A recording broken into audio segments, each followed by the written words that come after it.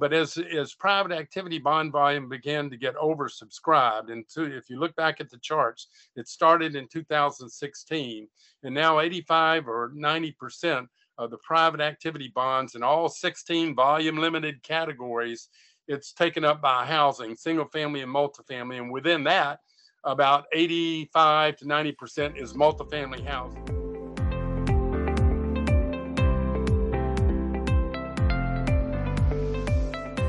Welcome to Buzz House, a Baker Tilly podcast where you can find all the buzz around multifamily housing. I'm Don Bernards, the partner in charge of Baker Tilly's multifamily housing practice. And I'm Garrett Gibson, a partner at Baker Tilly, also specializing in consulting on multifamily housing transactions across the country. Each week, we'll bring you a guest or a topic in the multifamily housing industry that will help you win now and anticipate tomorrow. Let's get started. We are very excited to welcome into the Buzz House today Wade Norris, a partner at the law firm Norris, George & Ostro. Many of our listeners may be very familiar with Wade, who is truly a leader in the tax-exempt bond finance field. Not only, of course, for working on over 3,000 bond financings, looking at Wade's resume, which is absolutely incredible, but more, I think what's just so exciting, Wade, is you've been played a major role in many of the innovative bond strategies we've seen, over the last, decade or so, including a couple of the bond financing products we're going to be talking about today, which are the use of tax-exempt high-yield bonds to create workforce housing for both public and the public sector and also 501c3 borrowers. So really excited, Wade, for you to join us today. And with that, we're going to jump into our discussion, and I have Garrick start the discussion. Garrick? Thanks, Don. And Wade, we're obviously grateful to have you on the Buzz House podcast. Before we get into some questions, why don't you go ahead and let our listeners know a little bit about the work you do and who your clients are? Sure. Thank you, Garrett. Well, we are a Washington, D.C. based boutique law firm. We specialize in the tax-exempt debt side of multifamily housing, affordable rental projects. That's by and large what we do. That's probably 85% of our practice. And we do it all over the United States. In a given year, we'll probably touch 35 states, give or take, and very, very focused. We mainly in representing clients on the tax-exempt debt side of the affordable multifamily rentals. They really fall into two categories. Number one, we represent underwriting firms, broker-dealer firms, and public offerings of tax-exempt multifamily housing bonds. We help develop the short-term cashback program that is used widely with FHA loans and rural development loans. We played a major role in the development of Fannie Mae MTEBS product. We played a major role in the development of Freddie Mac's TEL product. And so we tend to innovate. We tend to help major players create new products in the space.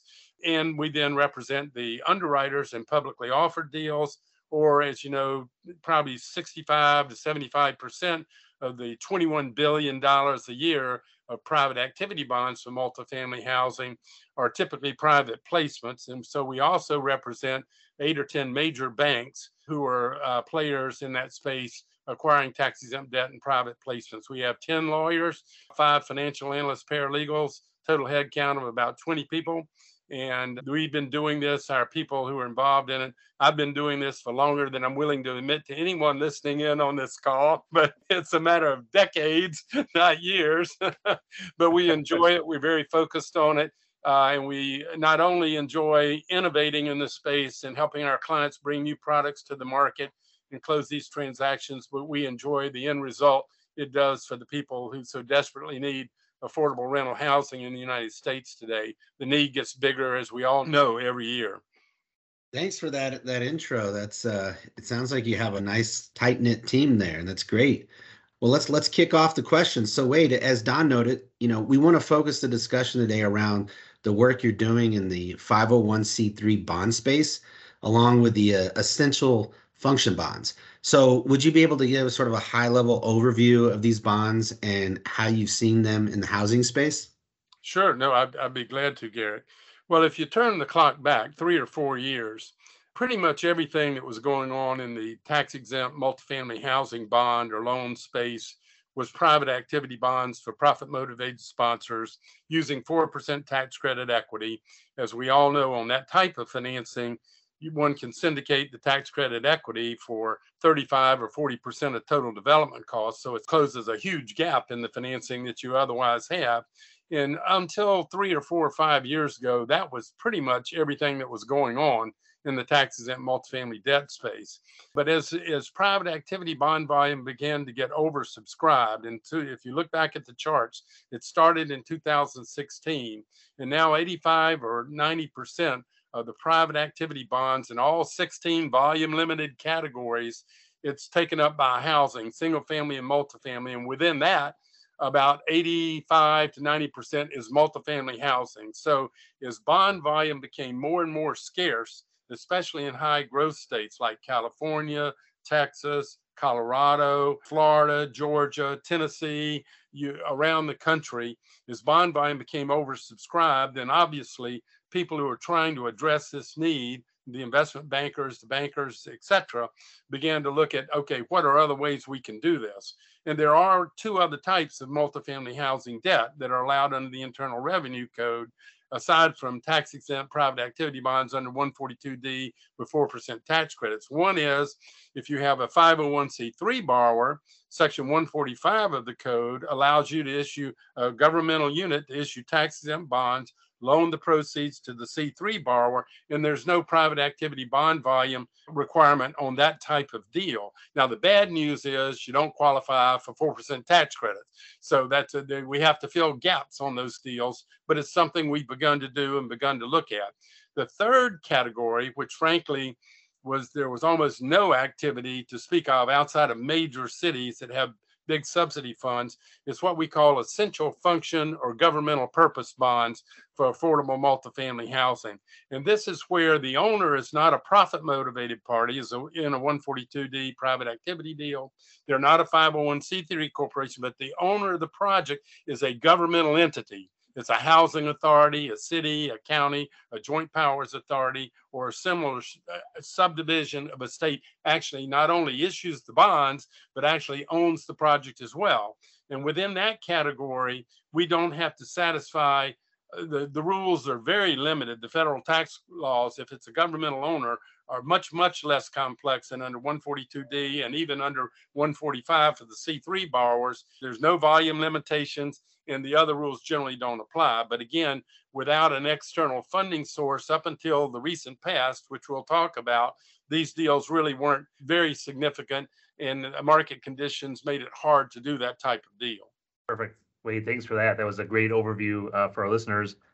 Wade, I know you were obviously working deeply in this industry, a lot of the banks and so forth. What does the underwriting or structuring, look like around these bonds, including, typical terms, if it's amortization or interest-only periods or any unique terms compared to what, like you said, a lot of people are used to the private activity bonds? Are they similar? Are they differ? What are you seeing in today's market, or even maybe a year or two ago, or up to today kind of thing? Well, within the space overall, all 3 categories, if you look at what has evolved over the last 2 or 3 years, we're sort of unique as a law firm. We get very involved in the financial structure of the deals with our clients. A number of us have business finance backgrounds as well as legal backgrounds. And if you look at what's happened, a number of things have occurred over the last 3 to 5 years. Number one, the various players in this space who are taking the risk on the tax-exempt debt have begun to accept longer amortization periods. It went from 10 or 15 years ago to 35 years, now 40 years. We're beginning to see some 45-year amortization periods. They're just comfortable that there's such a demand for this sort of affordable rental housing. And of course, when you extend the amortization period, it greatly increases our loan proceeds. And so we've had developments like that. We do see some interest-only periods, particularly on deals where we have stabilized properties where you're not doing new construction or major rehab. Terms like that have gotten more generous, if you will. As we've moved into the C3 space in the essential function governmentally owned space in the last couple of years, they're really starting in the spring of 2019. There was a major development that started that has affected the C3 deals and the governmentally owned deals that have made them more feasible. Basically, if you look at the muni bond market, it's a $450 billion a year market. Now, 30% of that are the tax-exempt municipal bond funds, where people invest through a bond fund. And as they have money coming in, they have to put it to work. And if you look at starting in 2019, we had major inflows to tax exempt muni bond funds. People were trying to get their money to work in debt products. The world was awash with cash, and everyone was trying to put it to work. So these funds had money coming in at a rate of 8 or 10 billion a month, faster than it was going out the door. And so when you've got that money coming in, you've got to invest it. And it really drove the yields down on unrated high yield paper, because these are sophisticated buyers. They can do the real estate underwriting. They can accept the risk of buying a non-credit enhanced unrated bond. They're the most sophisticated buyers there are. And so they began to actually reach out.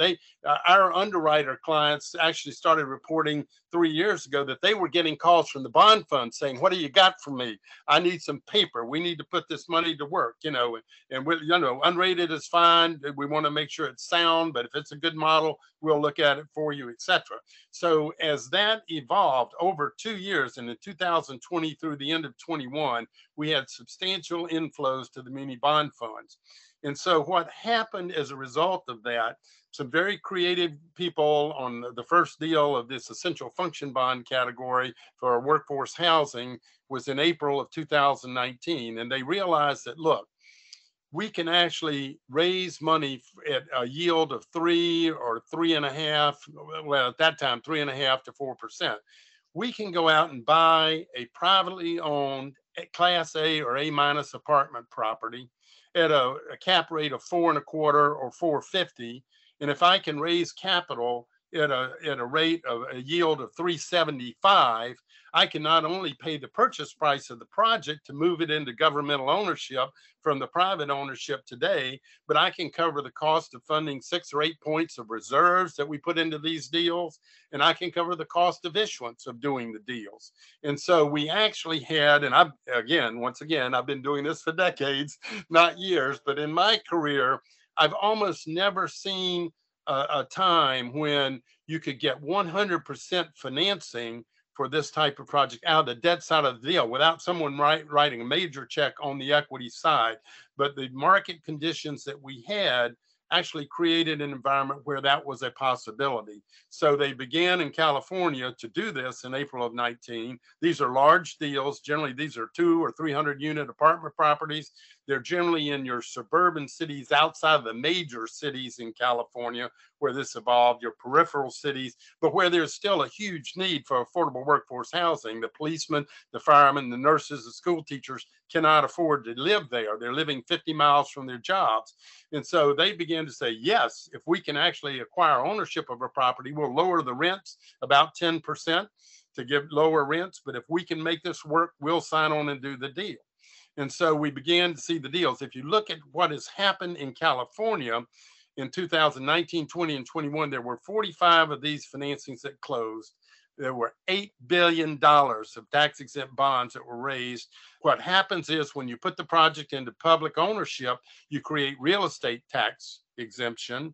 And we use the extra cash flow from that to make the units affordable for people at 80%, 120% of area median income. So that's the basic dynamic here. By putting it into public ownership, we create the real estate tax exemption. We use the substantial freed up cash flow to make the units affordable for workforce housing, not 60% and below, but 80, 100, 120 in that category.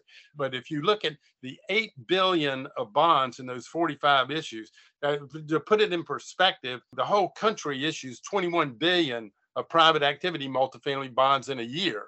And that's in one state over 2 years, 8 billion of bonds for this new category of essential workforce housing bonds. And so we've now begun to do these in Texas. We closed our first deal there last December, the second deal in February, a third deal closed in March. We are closing the fourth deal there tomorrow, and we have another deal going into the market this coming week. And so it's really beginning to emerge in Texas. And I think you will then see it in other states where they have this same need. They have a robust economy that will support the model, and they have the same need for this. That was a lot, but that's interesting. It's I hope to see it sort of spread through many other states. I think it will. Yeah, I mean, there are a couple of things that drive it. Number one, you have to look at the real estate tax rate. Now in Texas, where they have no state income tax, your millage rates are 2% or 2.3% per year. So if you create real estate tax relief, you free up a lot of cash flow, and it helps you make deals work, even in this market where yields on these bonds have gone from 3% in the summer of 2021 to above 6% today. But that we can still make the deals work where we have that sort of cash flow that we freed up to not only lower the rents and not only create an opportunity for the public entity to have 100% of the appreciation in the project in the next 15 or 30 years, but we can also make the deals work in a high yield environment. So, and I believe we'll see even more of this if we get a break in rates. They seem to be stabilizing a little. If we can get them to start coming down, I think we'll see even more of this to come. That's great. Don and I are always discussing the rates and watching, and hopefully they go down. In that same vein, Wade, so have you worked on actual partnerships where the financing has been one of obviously these two products that we're discussing, but perhaps where a for-profit entity brought the property forward to a nonprofit or government entity, and what's unique around that specific structure? Well, that structure is done, and again, since 2015, that's been a widely used structure in Texas, for example, because in Texas, if you have at least 50% of the units that are below 80% of area median income, you can create the real estate tax relief. And you have to have another 40% not greater than 120, and then 10% can be market rate as a general rule. But in Texas, private developers can come in and provide the equity, and basically they will bring the housing authority, the Housing Finance Corporation into the partnership, make them a partner. They'll get 15 or 20% of the cash flow and residual in the deal. They'll actually take title to the property. They will assign it to the governmental entity, who will then lease it back to the partnership, which creates the real estate tax relief. And you can do deals that way. And a lot of deals have been done that way. Now, when a deal is done that way, obviously you've got an equity partner in there supplying a major portion of equity capital. And not always, but some of those deals use tax exempt financing for if they satisfy the requirements under Section 142D, 20 at 50, 40 at 60, et cetera. But a number of those deals aren't necessarily in that category, they're middle income. In that case, generally, you'll just go out and get a taxable loan from Freddie Mac or some other taxable lender because you have a substantial equity component in the deal. Now, from the standpoint of the public entity, number one, it is not nearly as complex as doing the 100% affordable deals that I've talked about, like we've done in California and we've just begun to do in Texas, where the governmental entity owns 100% of the project from day one without writing a check. But these deals are much more complex, harder to make them work, and those deals have been done for quite some time and quite effectively. I think there may be being discussed legislation in Texas that may limit that to a certain degree because it's become so widely used that the real estate tax foregone has become more of a political issue. But nonetheless, I think a number of those deals will continue to be done under that very innovative structure in that state. Yeah, that's a good point, because I worked on a couple of public facility corporation transactions, and and as they spread it, you're right. It's you're losing out on the property taxes. So, I don't know. Are they baking in pilots or other forms to spread that, the funds to either the school districts who are likely missing that? I think, frankly, because those often don't involve tax exempt debt, which is what we specialize in, we don't really get involved in a lot of those deals. We know how they work. We're around them. We know the players. But I think there are special arrangements often that are made that soften the blow for the real estate taxes foregone. And that's even true to a certain degree on the essential function deals that we do. Wade, you touched on, right, a lot of volume in California and Texas, and touched on, hey, maybe this can kind of, be a tool around the country. What are, as, maybe developers listening to us today, or we know workforce housing is a need everywhere, right? We all know that. What are some risks, or what, is it borrowing? I assume these are mostly non-recourse. What are risks, or how do you educate a municipality that I want to own, multifamily housing? How do you start that discussion? Oh, no, that's a great question. Thanks, Don. And for the developers who are listening in today, yeah, I mean, you got to ask yourself the question. I'm a developer. I know how to do that. I get a developer fee, and I put money at risk, spend 2 or 3 years getting this thing ready to go if it's new construction, and then I get a big reward. I get a 10 or 12 or 15 point developer fee because I've gone at risk in a major way over a 2 or 3 year period. Well, these deals generally don't work that way, but they do work. You actually have a more limited exposure, a shorter time frame involvement. The comp is lower, but there are opportunities in this space if you're a sophisticated development firm. And what we call the developer in these deals, these 100% affordable deals, and I'll talk about C3 ownership in a minute. You can do these types of deals with C3s as well. But nonetheless, the developer, we call them the project administrator, okay? And what the developer does is they go out and they locate the property in a jurisdiction where they believe the housing authority, the housing finance corporation, or the city, the governmental entity, will be interested in doing this deal. And so they will negotiate, they'll work with an underwriter. The financial models on these deals are excruciatingly complex, but they will model the deal to make sure that at current interest rates and what we can do on the debt side, we think we can make this work and deliver it to the governmental owner and cover the reserves and the cost of doing the deal. And they'll make sure the governmental unit where the project is located is willing to play ball and interested in doing this. That's a big threshold question. But once they get a comfort level that, yes, it'll work and the governmental unit wants to do it, then what happens is they'll sign a purchase sale agreement with the current owner of the property. Again, most of this is not new construction, it's stabilized Class A minus properties. They'll put down a point or a point and a half deposit. So the average deal size in California over the last 3 years was $138 million. So that's a lot of money, right? But they're going to put up a point or a point and a half deposit. And the seller in a hot real estate market will give you 90 or 60 or 90 or 120 days to close. And so when you sign that purchase sale agreement, put up the deposit, then you're off to the races. And they'll do all the third party reports. They'll have all that ready to go. We'll run the model. And then boom, as soon as the city signs on or the HFC signs on, we're off to the races doing the documents and doing everything to get ready to market the bonds and close the deal. What do they get compensated? They'll get a point or two in cash up front.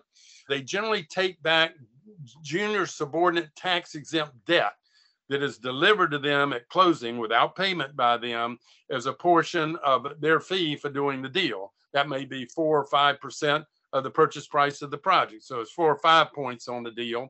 And they'll get an ongoing asset management role and fee where they'll collect maybe 10 or 12 basis points a year to work with the property manager. They're not the manager. We're going to hire a blue chip manager to run this to make the bond funds happy, but they'll work with them to funnel the financial information coming in once we've closed to the buy side so they'll know how the projects are doing and they'll get paid a 10 or 12 basis point fee per year for doing it. So the bad news is it's not a 12 or 15 point developer fee, right?